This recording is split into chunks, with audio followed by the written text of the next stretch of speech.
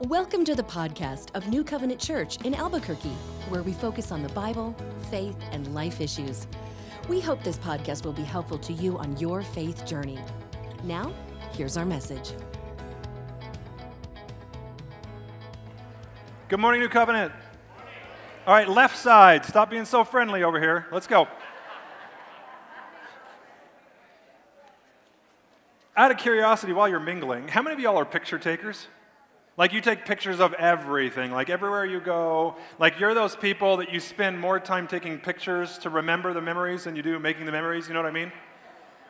How many of y'all are still old school enough to where you actually carry some pictures in your wallet?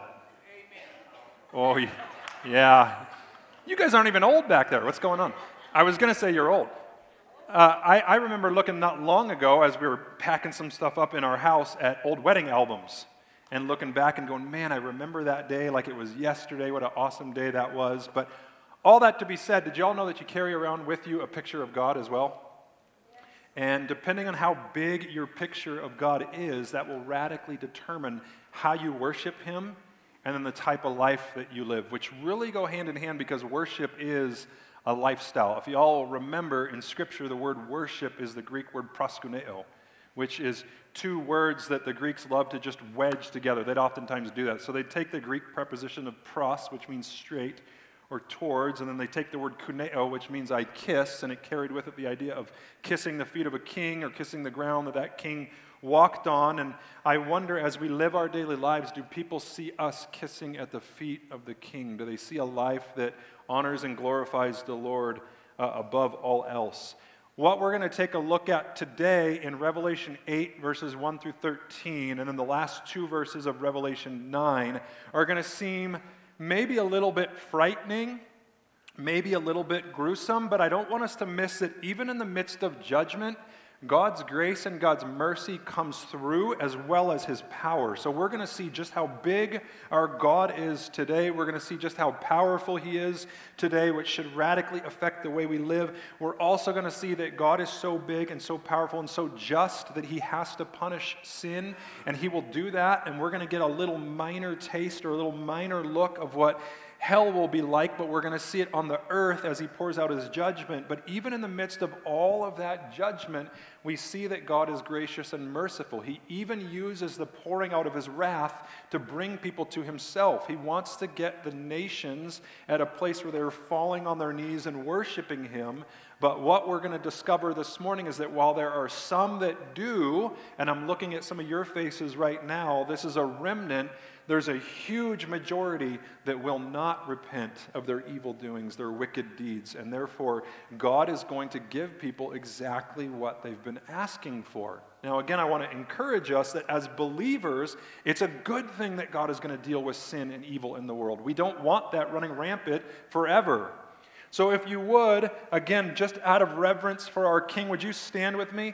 I'm going to go Revelation 8, 1 through 13, and then we're going to skip over to chapter 9, verses 20 and 21, and you'll see why we're doing that in just a minute. John starts recording for us in Revelation 8. When the Lamb opened the seventh seal, there was silence in heaven for about half an hour. Then I saw the angels who stand before God, and 7 trumpets were given to them. And another angel came and stood at the altar with a golden censer, and he was given much incense to offer with the prayers of all the saints on the golden altar before the throne. And the smoke of the incense with the prayers of the saints rose before God from the hand of the angel. Then the angel took the censer and filled it with fire from the altar and threw it on the earth. And there were peals of thunder, rumblings, flashes of lightning, and an earthquake. Now the 7 angels who had the 7 trumpets prepared to blow them.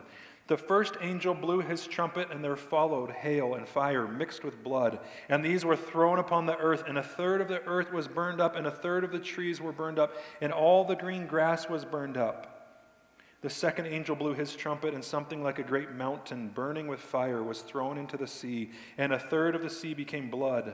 A third of the living creatures in the sea died, and a third of the ships were destroyed. The angel blew his trumpet, and third angel blew his trumpet, and a great star fell from heaven, blazing like a torch, and it fell on a third of the rivers and on the springs of water. The name of the star is Wormwood. A third of the waters became wormwood, and many people died from the water because it had been made bitter.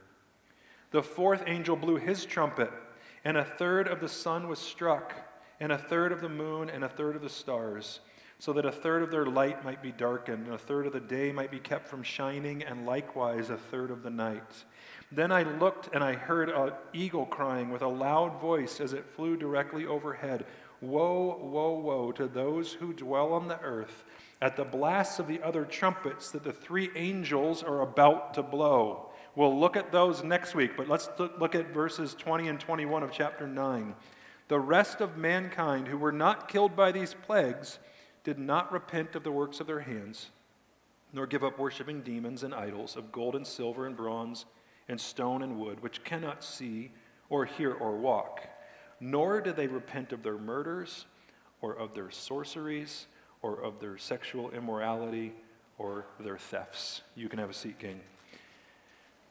One overarching idea or one big picture that Jesus gives us through the hand of John here is that our view of God is going to determine the worship that we give him and the life that we live for him. Let me say that again. Our view of God and how big he is going to determine the type of worship that we give him, and it's going to determine the type of life that we live for him. Some of you all might know the name A.W. Tozer, the great theologian who's written some great works, and one of the things he said that I have clung to for a long time is what comes into our minds when we think about God is the most important thing about us. Worship is pure or base as the worshiper entertains high or low thoughts of God. Let me tell you what my prayer has been this week for our congregation. I love to read through passages over and over and just pray and pray about what God wants to do with it. But one of the things that I have prayed for New Covenant is that when we walk out of this place after this morning, we will have such a high view of our God. We will have such a view of our God being so big that we can't help but telling others about him and being changed by that. That's what I'm hoping for. So let me ask you right now, what's your view of God? How big is your view of God? How would you describe him to somebody that knows nothing about God Almighty? Because I have to be honest and confess that I think at times my view of God has been way too low, and then that dictates how I live. See, my view of God will dictate whether I live in courage and boldness, not because of who I am, not because of slick talking or good looks or any of those things. It has everything to do with how big God is, and how amazing God is, and how much he wants to live through us. So what I'd like to take a look at this morning is, how do I give God the worship that he deserves? Well, it's kind of a loaded question, because to be honest, we don't. He deserves so much more than we could ever give. But as we attempt to live up to being more and more like Jesus, which again, we will never be just like Jesus, but as we strive to live more like Jesus and so give God the Father the worship that he deserves, what does that look like? Well, look with me at Revelation 8, 1 through 6 again. We're going to break this down in two parts. Revelation 8, 1 through 6, and then Revelation 8, 7 through 13 will give us the answers to how we can get a little bit closer to being more like Jesus and giving God the Father the worship that he deserves. Here we go. When the Lamb opened the seventh seal, there was silence in heaven for about half an hour. Then I saw the angels who stand before God, and 7 trumpets were given to them. And another angel came and stood at the altar with a gold censer. And he was given much incense to offer with the prayers of all the saints on the golden altar before the throne. And the smoke of the incense with the prayers of the saints rose before God from the hand of the angel. Then the angel took the censer and filled it with fire from the altar and threw it on the earth. And there were peals of thunder, rumblings, flashes of lightning, and an earthquake. Now the 7 angels who had the 7 trumpets prepared to blow them. One of the first ways that we give God the worship that he deserves is we bow in silence before him. And then we rise in reverence before him. Bow in silence first, and then rise in reverence. Let me explain where that comes from. Going back to verse 1, it says, when the Lamb opened the 7th seal, there was silence in heaven for about half an hour. All of heaven has gone into this great hush, and they're just waiting to see what God is going to do next. I'm sure there was a little bit of reverent fear for what was going to be next. Because remember, the 7 seal judgments have already been poured out. They've already seen what God is capable of. And so there may be this reverent fear. Now, we always tend to equate fear as a bad thing. It's not a bad thing. I have wanted my girls to be afraid of running into to oncoming traffic when they were little kids. I want them to be afraid of taking metal forks and sticking them into outlets. Those are things that I want them to be. I want them to be fearful of touching a hot pan on the stove. I want them to be fearful of their daddy. In a good way. Now, I know I probably shouldn't even ask this question because some of us all might get sued just for answering the question. But if you want to be bold for Jesus, how many of y'all can remember as a child being spanked? Like spanking still happened. How many of y'all can remember actually you spanked your children? Oh, thanks for being bold. You could all go to jail today. I spanked mine a lot. That's why they're so good now. Not that I got any pleasure out of that whatsoever. You know that whole thing of this is going to hurt you or it's going to hurt me more than it's going to hurt you? What a load of hooey. It hurt them way more. And it's a good thing. Look how they turned out now. Now they are just great young women for Jesus. I'm super excited. Bow in silence. Rise in reverence before him. I'm thinking of that silence for a moment where, have you ever, when you were about to get your spanking, had mama look at you? And she wasn't going to spank you, but dad wasn't home, so she's like, go to your room. And when dad gets home, he'll deal with you. And the anticipation of waiting for dad was almost worse than the spanking itself. Any of y'all remember those days where you were told you'll be dealt with later, and you're just like, just get it over with. But your parents, using good, solid psychological warfare, knew how to get to you. Well, listen, God kind of does the same thing here in Revelation chapter 8. I'm going to make y'all wait for 30 minutes in absolute silence. And can you imagine all of heaven just kind of holding its breath? What is God going to do next? What is going to happen next? Maybe a little bit of excitement, maybe a little bit of fear. Look at verse 2. It says, then I saw the 7 angels who stand before God, and 7 trumpets were given to them. Don't miss this. We might read right past that and miss some really important lessons here, but it says the 7 angels who stand before God. They're right where they're supposed to be. They're standing at the feet of their Creator. What a great place for us to be, standing at the foot of the throne, just waiting for God to tell us what to do next. And I noticed a few things about these angels. They were prepared, they were available, and they were immediately obedient. Could you imagine if we lived out those things? Are you prepared to share the good news of the gospel message? Are you prepared to stand at the feet of God and wait for what it is that He tells you to do next? The next thing I think of is, are you available? Are you one of those people that's available to be used by the Lord? Or are we just too busy? And maybe, God, I'll start to serve you after I graduate. God, maybe I'll serve you after I get married. Just wait till I have kids, God, then I'll serve you. God, just give me till retirement, then I'll serve you. Encourage your little ones now to start serving Jesus. I don't care if they're little babies. 2, 3 years old. Let's start encouraging them to follow Jesus now. Let's start to walk them through Scripture as little ones so that when they do become older, they're already prepared, they're already available, and they're already obedient. Look at verses 3 through 6. So you've got these prepared, available, obedient angels who do what? Well, here we go in verses 3 through 6. Another angel came and stood at the altar with a golden censer, and he was given much incense to offer with the prayers of all the saints on the golden altar before the throne. And the smoke of the incense with the prayers of the saints rose before God from the hand of the angel.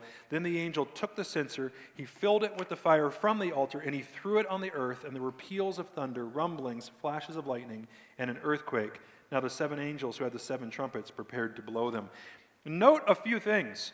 First of all, this passage has a stark resemblance to what happened with the Old Testament priestly service in Exodus chapter 27. Let me encourage you, if you're a note taker, jot down Exodus 27 and go back and read how the priests did their holy acts of service.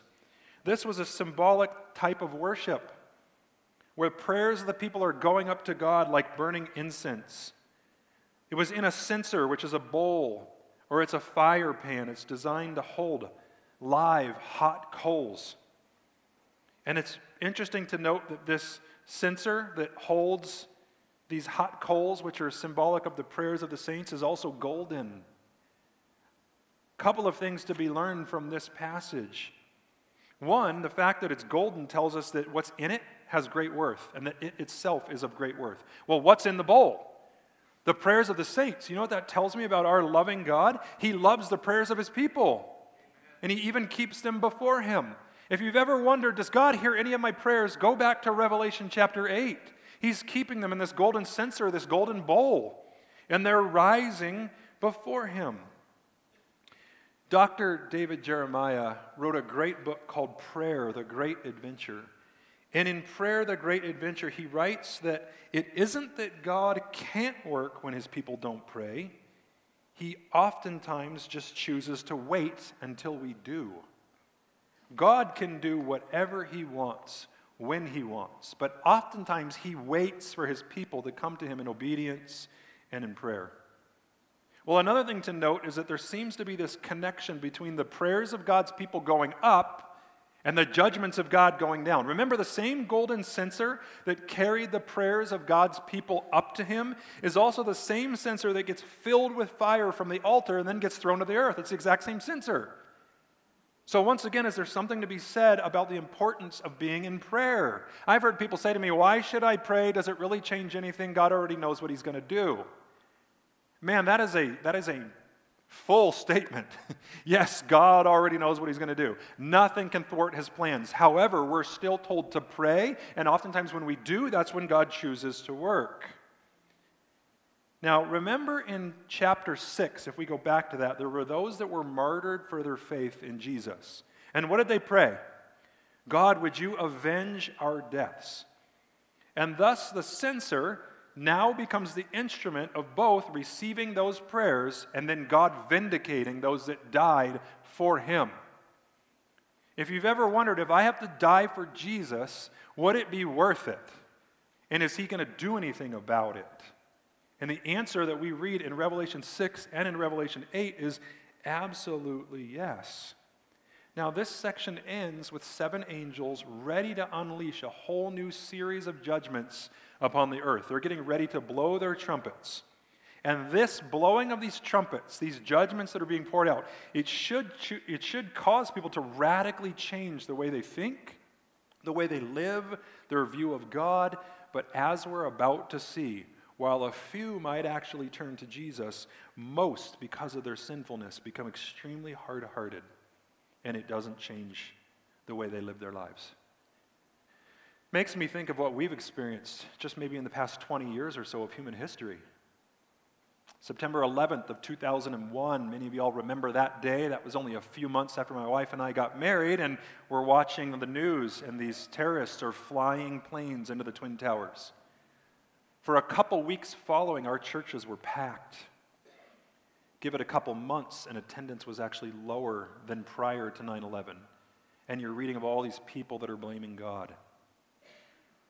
During COVID, you had people after a while just crying out for being together with other people. And when the bans and things got lifted, you saw our churches get fairly packed for a while. Then all of a sudden they begin to turn to false gods like the gods of science and the gods of Moderna and Pfizer and Fauci and all of these other things that couldn't help them. So let me encourage you, gang, don't bow in silence or rise in reverence to anything other than God Almighty. He is the only one that deserves to have us fall down on our knees in silence before who he is, and then to stand up and be prepared, be obedient, be available to be used by him. Gang, are we ready? Are you up for being prepared? Are you up for being available? Are you up for being obedient? This is the second service. You've got to be more lively, right? Amen. Let me move us to verses 7 through 13, the second half of this passage, that they're about to blow their trumpets. Here comes the judgment. Here come the things that should cause mankind to cry out, Lord Jesus, save me. We're going to find out what they do say. The first angel blew his trumpet, and there followed hail and fire mixed with blood, and these were thrown upon the earth, and a third of the earth was burned up, and a third of the trees were burned up, and all green grass was burned up. The second angel blew its trumpet, and something like a great mountain burning with fire was thrown into the sea, and a third of the sea became blood, and a third of the living creatures in the sea died, and a third of the ships were destroyed. The third angel blew his trumpet, and a great star fell from heaven, blazing like a torch, and it fell on a third of the rivers and on the springs of water. The name of the star is Wormwood. A third of the waters became wormwood, and many people died from the water because it had been made bitter. The fourth angel blew his trumpet, and a third of the sun was struck, and a third of the moon, and a third of the stars, so that a third of their light might be darkened, and a third of the day might be kept from shining, and likewise a third of the night. Then I looked, and I heard an eagle crying with a loud voice as it flew directly overhead, Woe, woe, woe to those who dwell on the earth at the blast of the other trumpets that the three angels are about to blow. Here is another way that we can bring God the worship that he deserves. Recognize God's wrath and respond with holy fear. Recognize that God has wrath that is going to be poured out upon the creation that he made because it rejected him and rebelled against him. And then we should respond with holy fear. Some people have asked me, when you preach this passage, Pastor, are you trying to scare me? Of course. We should be a little bit afraid of who God is and what he's capable of. Now, let me make sure that I'm portraying this clearly. God is not like the pictures you see in cartoons of this old man with a lightning bolt just waiting to strike you dead. In fact, here's what I love about Scripture. In the book of Psalms, it says, precious is the death of one of God's saints in his eyes. Why is the death of one of his saints precious? Why would God say that's precious? Because our soul is released from a sin-stained body that will now be with the Lord in heaven forever. But on the flip side of that, it says that God takes no pleasure in the death of the wicked. Because when they die apart from Jesus, their soul is separated from him forever in hell. We don't talk a lot about hell in the church anymore. We've got entire denominations that have written hell off and said, well, since fire consumes things, I think people go there, they get burned up, and then that's it. It's not actually eternal or forever. The problem with that analogy is that if you read all throughout Scripture with what Jesus said, the prophets said, and the gospel writers said, their worm never dies and their fire never goes out. Hell is a real place where real people will spend a real eternity. And I say that because that should bother us. It bothered Jesus, the creator of the universe, that those that he made were going to hell without him. You know how I know that? Because he went and he looked out over Jerusalem, and what did Jesus do when he looked out over Jerusalem? He wept. And what did he weep over? The unbelief of the city, if you read that passage in context. Let me give you another time where Jesus wept. There's at least 3 different times where Jesus wept, but another one is where Jesus shows up at the tomb of Lazarus. And he gets there and Lazarus is dead, and then it says Jesus wept. What did Jesus weep over? Well, I don't think it was the death of Lazarus, to be honest. You know why? He just said right before he went to the tomb, I am the resurrection and the life. Who believes in me, even though he dies, he will live. So I can't fathom that Jesus was weeping over the death of Lazarus. You know what he was weeping over? Again, if you read that in context, Jesus was weeping over the unbelief of all of those that didn't believe that Jesus could actually raise the dead. Jesus' heart was broken over unbelievers. Let me ask us, New Covenant Church, when's the last time we stepped outside of our front doors and we noticed the neighbors to our right and to our left and across the street that don't yet know Jesus and just wept over the fact that if today was their last, we would never see them again? Well, wrath begins to get poured out. We get a little taste of what hell would be like for those that don't trust Jesus. We get a little taste of it on the earth with some of the things that get poured out. We see in that first judgment, that first blowing of the trumpet, a plague that is extremely similar to the 7th plague in Exodus chapter 9. Verses 13 through 35. You'll remember where Moses raises his staff to the sky just like God told him to, and then God sends hail and he sends lightning and he sends thunder.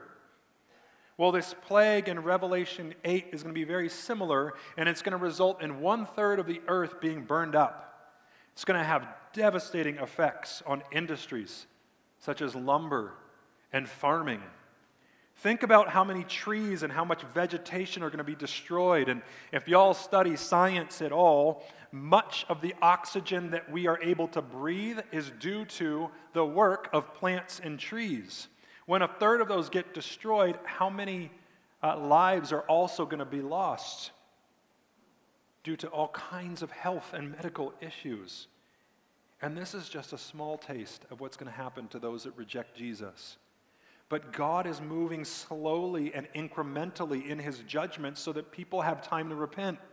Again, all the while you're going to see God's grace and God's mercy. But notice, he pours that out upon the very things that he created. And here's what's interesting about God pouring out his judgments upon creation. Have you noticed that a lot of people worship creation today? And God said, why would you worship the very things that I made? Now, I'm all for protecting the environment as a good steward of what God has made and blessed us with. But mankind has taken that to a level of idolatry. And we now call nature our mother. And we worship her as Mother Nature. Nature is not your mama and King Kong is not your daddy, just so you all are aware of that. Just to be completely clear, nature's not your mama, King Kong's not your daddy, God the Father is the one that made you. And he made you the way you are as a human being, as a male human being, and as a female human being to bring him glory and to bring him honor. That's the God that we serve. You did not come from an ape. You did not come from a single-celled organism. You are not a random chance accident. Everything did not spring from nothing. You serve the God of the universe who made all things, and because of the fact that mankind has turned its worship onto the wrong thing and now worships the creation and the creature instead of the creator, God's going to pour out his judgment upon that and go, hey, look, this is what you want to worship? I'm going to take it away. But I'm going to do it slowly, and I'm going to do it incrementally so that you have time to turn around and worship me and stop worshiping animals. Stop worshiping false gods. Stop worshiping the creation. Let me move on to the second angel. In verses 8 and 9, it says, the second angel blew his trumpet, and something like a great mountain burning with fire was thrown into the sea, and a third of the sea became blood, and a third of the living creatures in the sea died, and a third of the ships were destroyed. This second judgment is likely a huge asteroid, because asteroids are literally like fiery mountains that are hurtling through space, and it's going to hit the sea, and a third of the sea is going to become blood. Now, this could be from a massive amount of death that's caused by the asteroid when it hits the sea, or it could be a supernatural phenomena as God did with the Nile River in Egypt. I don't know which, Scripture doesn't tell us clearly, but what we do know is that a lot of the sea is going to turn to blood. Either way, this is just going to be a precursor of what's going to happen with the second bowl judgment in Revelation 16, 3 through 6. In Revelation 16, 3 through 6, every creature in the sea is going to die. All of it, not just a third. But for right now, starting with these judgments, a third of the sea is going to be turned to blood, and a third of the sea's ships are going to be destroyed. Think about that. This is naval ships, it's cargo ships, it's cruise ships, it's fishing vessels. That means that there's going to be this tremendous loss of life just from those that are going to die in the sea, and there's going to be major economic disaster. If any of you all study economics, right now there are still countries in the world that are 100% dependent upon imports, and much of which are naval imports or sea-bearing imports. What's going to happen when much of that is cut off? People by the droves are literally going to die because of no economic income and no food coming in. We'll move on to Revelation 8, 10 through 11. The third angel blew his trumpet, and a great star fell from heaven, blazing like a torch, and it fell on a third of the rivers and on the springs of water. The name of the star is wormwood. A third of the waters became wormwood, and many people died from the water because it had been made bitter. I've heard crazy things about this star, that maybe it was an angel or maybe it was a demon. I don't think so. I think it was actually a meteorite, and the reason it gets the name wormwood is because it turns all the waters into wormwood. Now, if you want to know what in the world is wormwood, well, just let Scripture teach you. Proverbs chapter 5, verse 3, and Lamentations chapter 3, verse 15, both speak of this bitter shrub or this poisonous shrub called wormwood. What happens with wormwood is if you ingest it or you even get it on your skin and then you touch any portion of your mouth or your nose or your eyes and it gets into your system, it will put you into this euphoric, drunken-like phase that feels kind of good for a little bit, but then what happens is slowly your insides begin to seize up, predominantly your lungs, then you stop breathing and you die. Man, this would have been a great Mother's Day message. Can you see why I skipped it? There's a reason why I did something different. I'm going to move on to the fourth angel. The fourth angel blew his trumpet, and a third of the sun was struck, and a third of the moon, and a third of the stars, so that a third of their light might be darkened, and a third of the day might be kept from shining, and likewise a third of the night. Well, it's interesting. The first three trumpet judgments were on the surface of the earth. Now God turns to the skies, and next week it's going to be all on people. Again, can you see the progression? I'm starting with the earth. I'm going to the skies, two things that much of mankind has worshipped: the aligning of stars, the aligning of planets, psychics, mediums. I'm going to go ahead and I'm going to show you that none of them have any power. I'm going to show you where all the power lies. And I'm going to use that again to bring people to myself. And why is he doing that? Well, let's talk briefly about two of the things that have just been attacked: water and light. Two things that we absolutely need for life, and two very prominent names of Jesus. He is the living water, and he's the light of the world. You want to reject the living water? Then I'm going to take away living water, or water that brings you life. And if you don't accept the living water soon, you're going to really miss out on life. And then what about the light of the world? Well, you've rejected him, so I'm going to take away your light so that you can see what it's going to be like. Just a little taste of what it's going to be like without him. Then in verse 13 it says, "Then I looked and I heard an eagle crying with a loud voice as it flew directly overhead, 'Woe, woe, woe to those who dwell on the earth at the blasts of the trumpets that the three angels are about to blow.'" God has used animals in the past to communicate. Multiple times. It's kind of sad to me, but God even spoke. Remember through Balaam's donkey?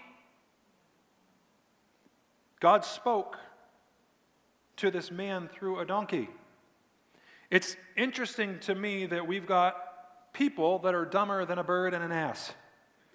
I've just always wanted to say that in church. Sorry. But this eagle makes mankind aware of the fact that there's more coming. So just like Balaam's donkey made Balaam aware, hey Balaam, if you don't get some things straight here, God's going to punish you. So God speaks to this donkey, but then he speaks through an eagle. And he says, hey gang, listen up. Yeah, the first four trumpet judgments were bad, but just wait until the next three come.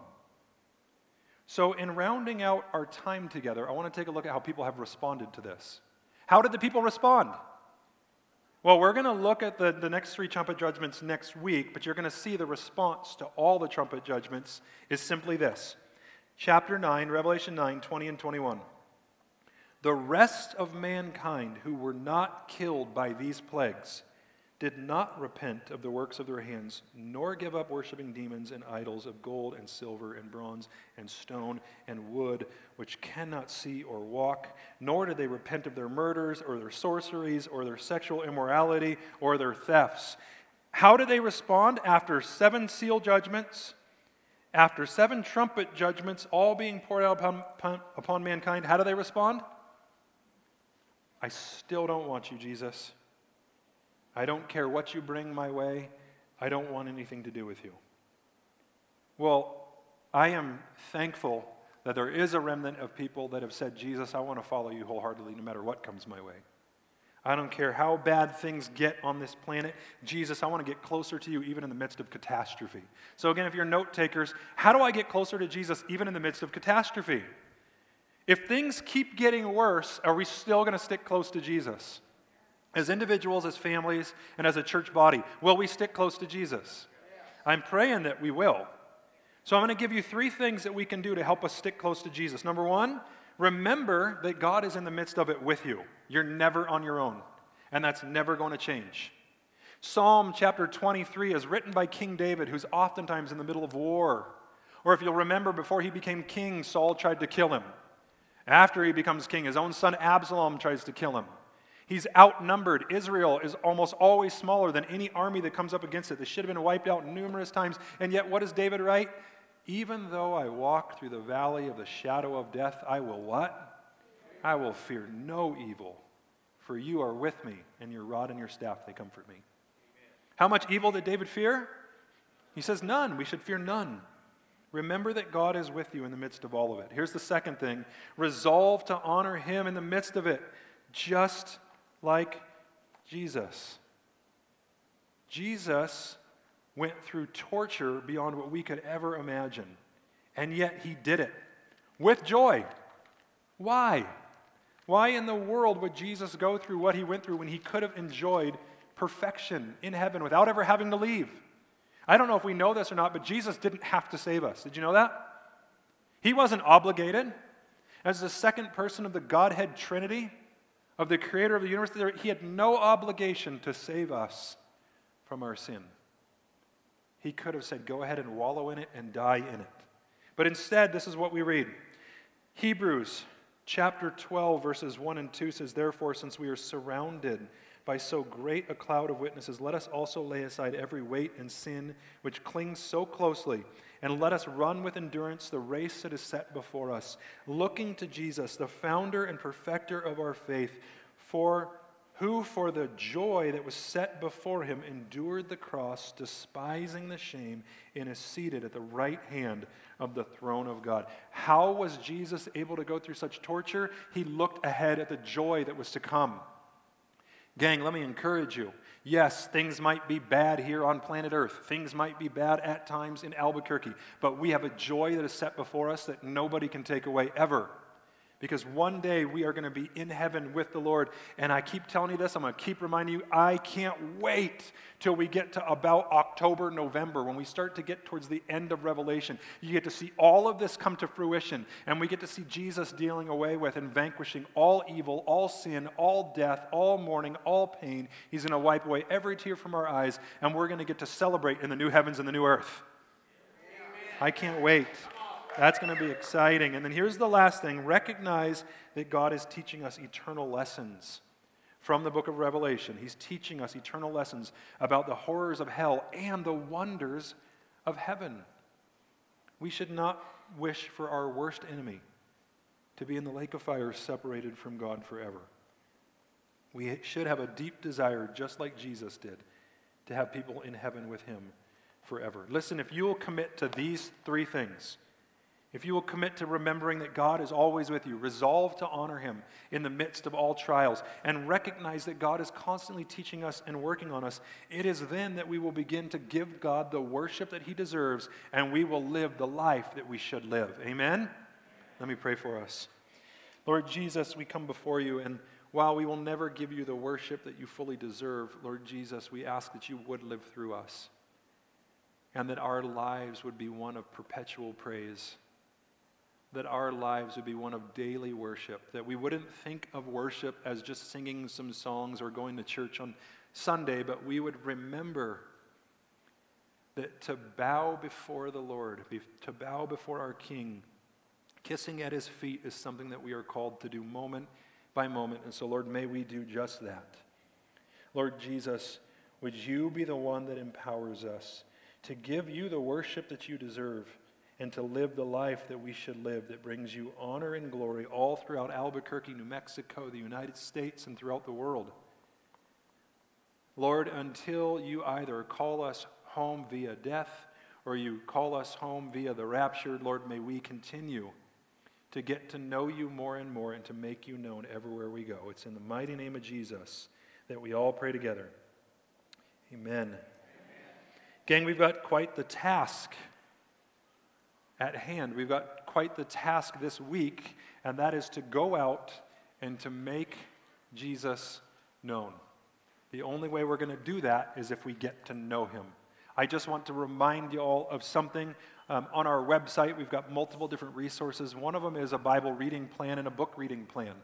That Bible reading plan will prayerfully help you to see Jesus on every page of Scripture from Genesis 1 to Revelation chapter 22. I would encourage you, check that out. Use it for all that's worth if you already don't have something that you're doing for your devotions. It's not dated, so you don't need to worry about trying to catch up, thinking, we're May 21st, and if I have to start on January 1st, I've got to catch up with 98 days right now. No, you don't.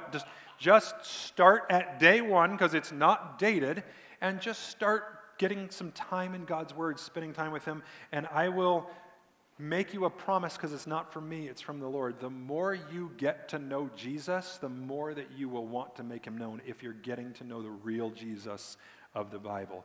Anybody just fired up this week about getting to know Jesus and making him known? Because if you are, right now you're not being dismissed. You still get to leave. You're being sent on mission. Go and give Albuquerque Jesus, gang. Have a good week. This concludes today's message. We thank you so much for listening. We'd love for you to connect with us. You can do that at our website, nccabq.org. From there, you can submit any questions, feedback, and your prayer requests. nccabq.org is also where you can learn more about New Covenant Church. Subscribe to our podcast and newsletters, browse our online message archive, and even tune in and watch the stream of each weekly message. We hope you'll join us. Have a great week.